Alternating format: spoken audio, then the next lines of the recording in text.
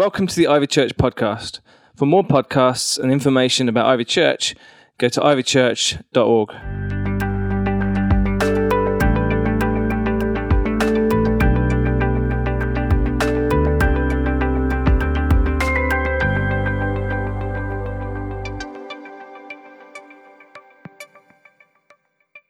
Thank you.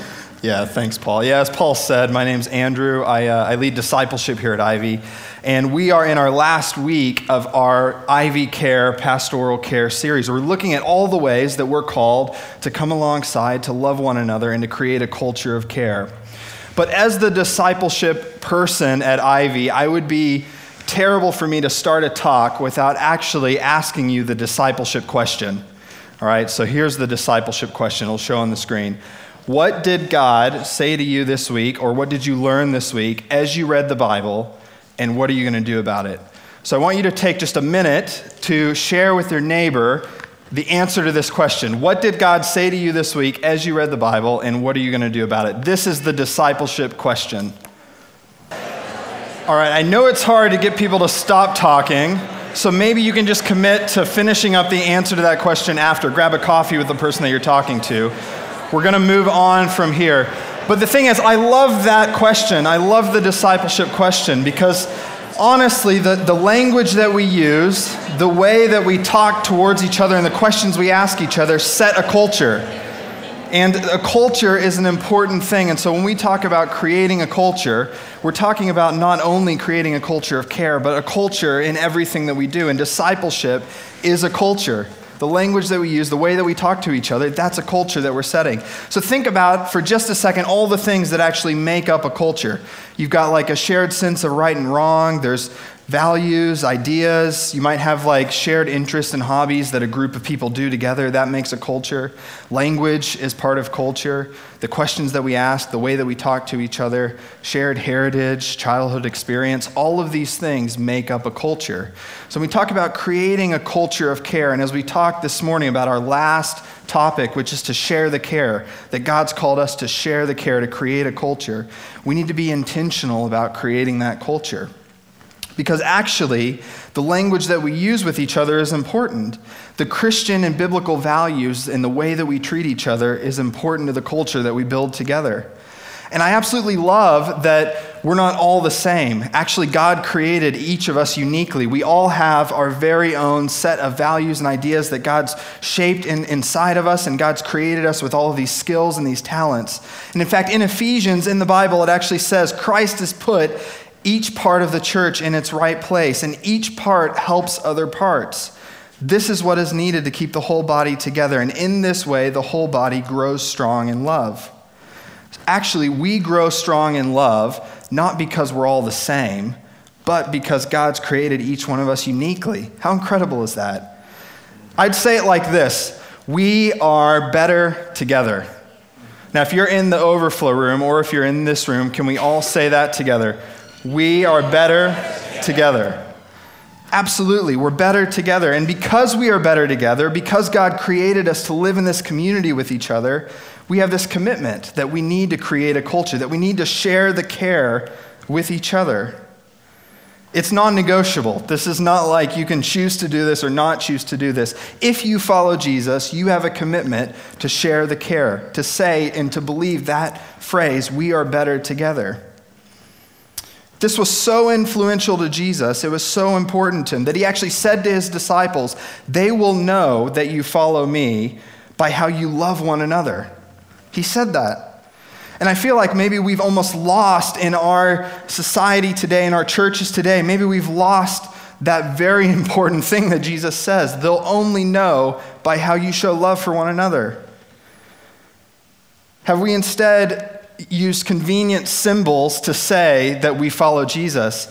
You know, because honestly, people are not going to recognize that you follow Jesus by the Jesus fish on the back of your car. Sorry. And I know that reference is like 20 years old, so just ignore that.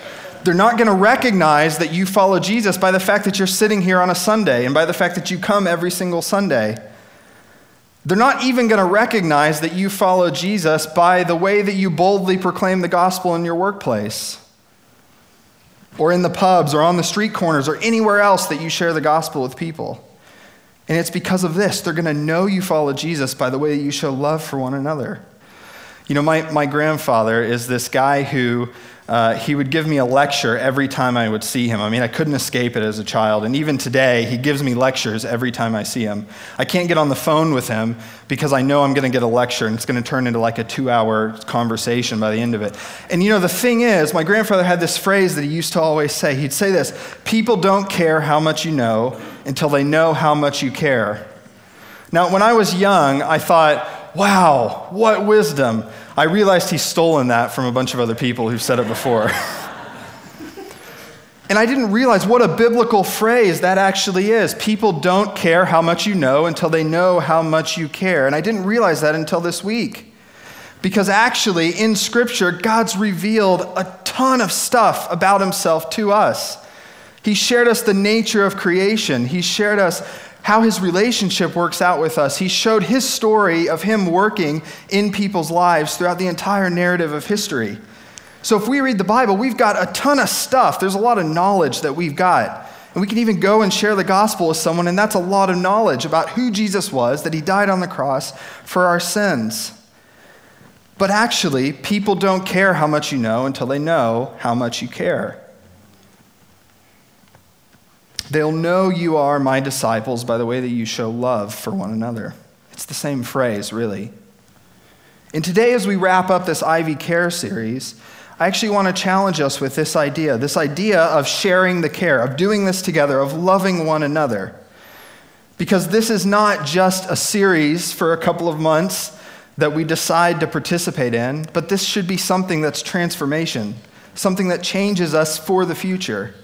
And so I want to look to what does it look like at the end of this series and after this series for us as we move on as a community.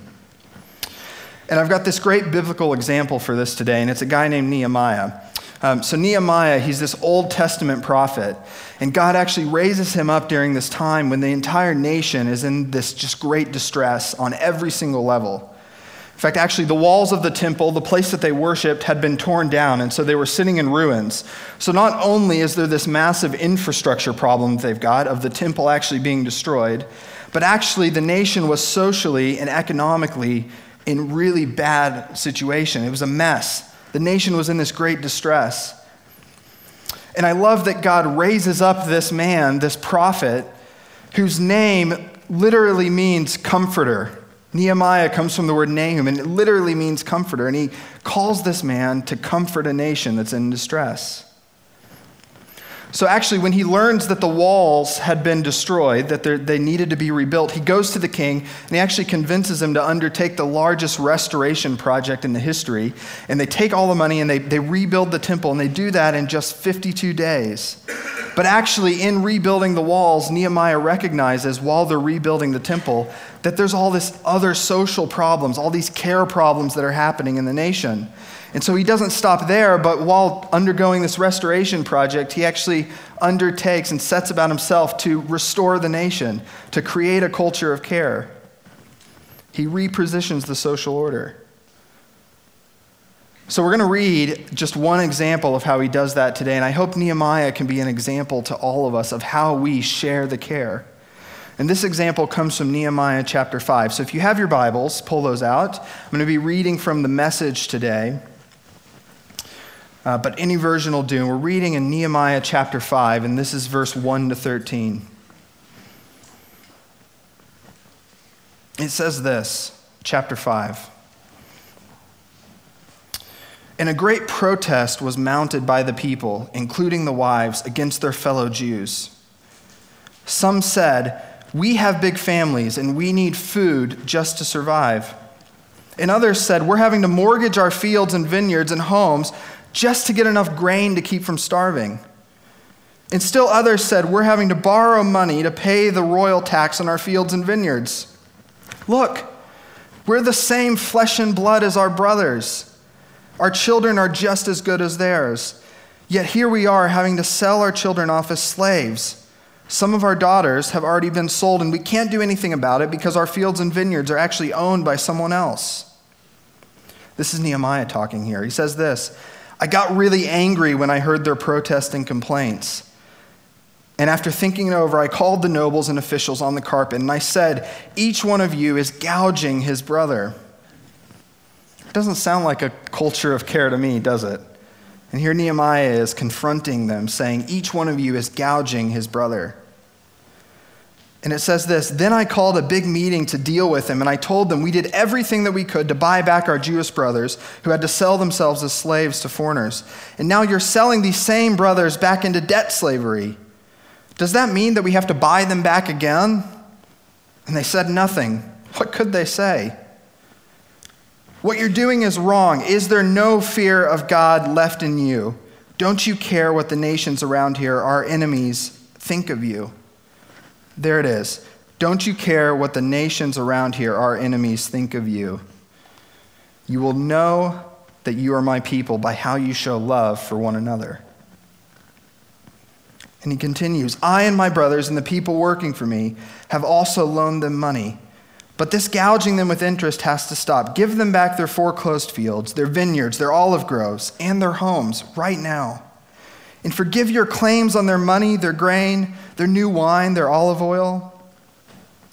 And they agreed. And they said, we'll give it back. We won't make any more demands on them. We'll do everything you say. So then I called the priests together and I made them promise to keep their word. Then I emptied my pockets, turning them inside out, and I said, so may God empty the pockets and house of everyone who doesn't keep this promise. Turned inside out and emptied. And everyone gave a wholehearted, yes, we'll do it. And they praised God, and the people did what they promised. What an incredible story. Nehemiah lands in the middle of Jerusalem in this time of this economic crisis, and it was affecting every single segment of society. And it was so bad that there were people that were literally selling their kids off into slavery so they could afford to finance these loans that they had to repay. Have you ever had to come alongside someone in a time of crisis, kind of like the nation of Israel was facing during this time? You know, if you've done that before, if you've come alongside someone, you know that it can feel for the other person like, or maybe you feel this way yourself this morning, like all hope's lost. You know, like there's absolutely nothing that you can do to get out of your situation. And I can imagine that's exactly what these people felt like. There's nothing that we can do to fix this problem. And they felt this way because instead of creating a culture of care, actually, the community and even the religious leaders were fighting against each other to steal the money from the nation. They were depriving each other of food. They weren't caring for each other. And we read the book of Nehemiah, and I think oftentimes when we read these stories of these great men and women of faith, these heroes of the faith, we think we could never do that. I can't do that. I could not sort out a nation's debt crisis. But actually, what we see Nehemiah do is pretty simple here. I'm going to suggest to you these are two ways that Nehemiah shares the care. And the first one is this. It's two simple things. It's not just for the Nehemiahs, it's for all of us. The first is this. Nehemiah sets an example. He sets an example of care. He sees the system of oppression, and what does he do? He uses his own money, his own resources, to start buying people out of slavery. He even says, am I going to have to do this again? He's willing to set an example of, if he's going to challenge an entire nation to be carers for each other, to create a culture, to share the care, it starts with him, right? He sets an example. How are you creating a culture of care in the midst of a careless world? In the midst of a world that's struggling, that's hurting, with people around that are struggling and hurting? Are you the first person to want to say, how can I help? Or are you usually hiding? Because I know that I do it myself as well. Do you do care quietly without expecting any recognition? Or is it all about pride? Because here's the thing, the example that you set will create a culture. And so if you're sharing the care, others will follow suit. They'll see your example and they will follow along in your footsteps. It has a domino effect. So when Nehemiah starts working to solve the problem, That's the first step to solving the larger problem, is for him to be the example, for him to set the example of care.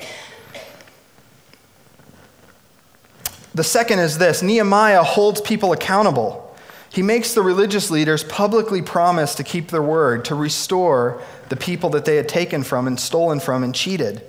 He makes them accountable to each other. And in the same way, if we're going to share the care, we need to keep each other accountable.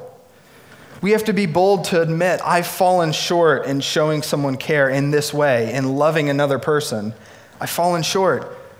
To admit that to each other and to say, but that doesn't define me. That's just one bad mistake. I'm going to change. That's what accountability is. It's doing it together in community. It's a culture. Nehemiah is this great restorer of society, but he does it in such simple ways.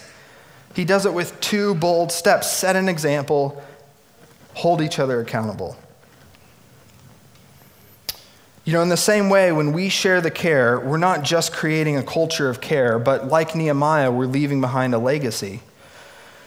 You know, this week I was thinking a lot about Remembrance Sunday, and I was thinking about those brave men and women who've gone before us and have left this great legacy. They fought to protect our freedom so that future generations can be safe, so that future generations don't have to worry about enemies or about people that would destroy freedom. But actually, these brave men and women left behind a legacy that was just earthly. You know, they were rebuilders of society, rebuilders of walls. And in the same way, Nehemiah was that as well. He did rebuild a temple. He did restore the infrastructure of the society. But that wasn't the only legacy that he left behind. Because Nehemiah, you see, he built for eternity. He was interested in setting a culture that wasn't just going to be an earthly culture, but was going to put kingdom values, God's very kingdom, at the center of what the nation was, at the center of their culture, their identity. And he did all this with the hope that the nation would experience God's love. So I just want to ask you this morning, how are you sharing the care in such a way that's going to leave behind a legacy? How are you using the gifts that God's given you to invest into people, to look for ways to bring the kingdom, to bring God, to bring the message of Christ directly to people's lives? Because the thing is, this series is only the very beginning of what a culture of care will look like for us. This isn't the end. This is the start. And as we look forward, I want to take some time today just to commit to continuing to look for ways to care for one another. So in the past as a church, I will be the first to admit that we haven't been really great about talking about ways to care for one another out in the open, in ways that are real and approachable to people.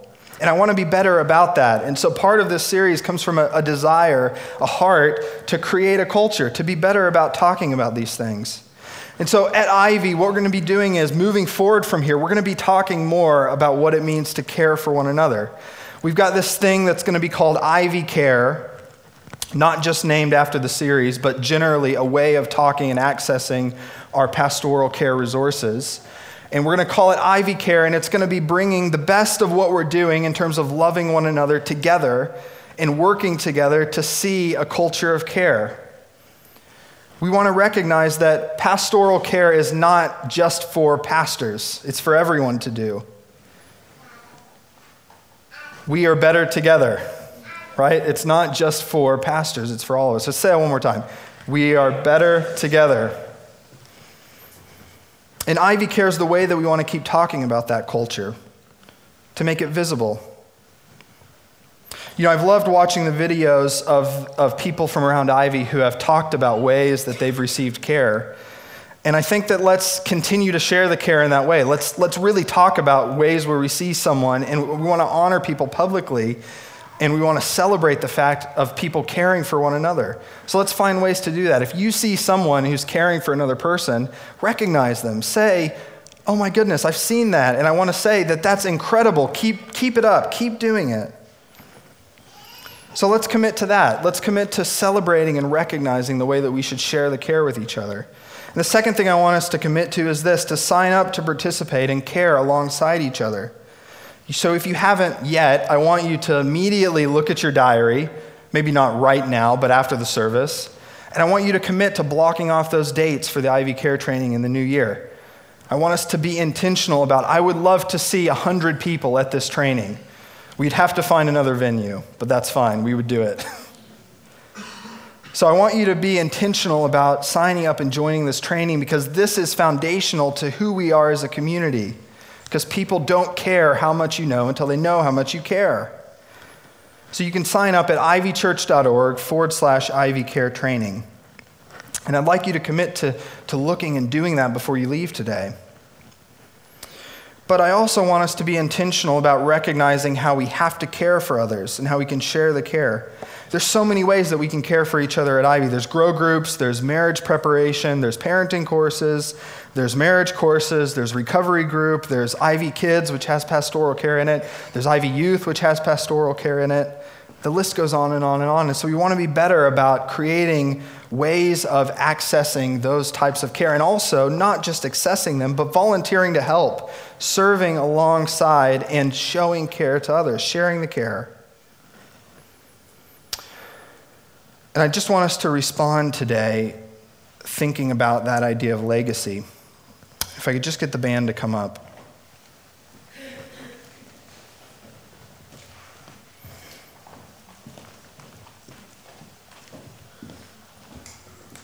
Can I just get everyone to stand? I like movement. And I want us to think about this idea of legacy, the legacy that we're leaving behind and how we share the care. And I've got this prayer, which I think is an incredible prayer that I'm just going to put up on the screen, and I want us to say it together. And this is a prayer of intentionality that we thank God for the gifts that he's given us, but we want to use them to show care to each other. So if we could just get that up on the screen. And let's just say this together. God, thank you for making me wonderfully and uniquely. Thank you for giving me talents and skills. We are better together. So help us accelerate our culture of care. Enable us to challenge carelessness in the world and bring a change of culture where you've called us to be your witness. Let's pray. Thanks for listening. For more podcasts, go to ivychurch.org/media.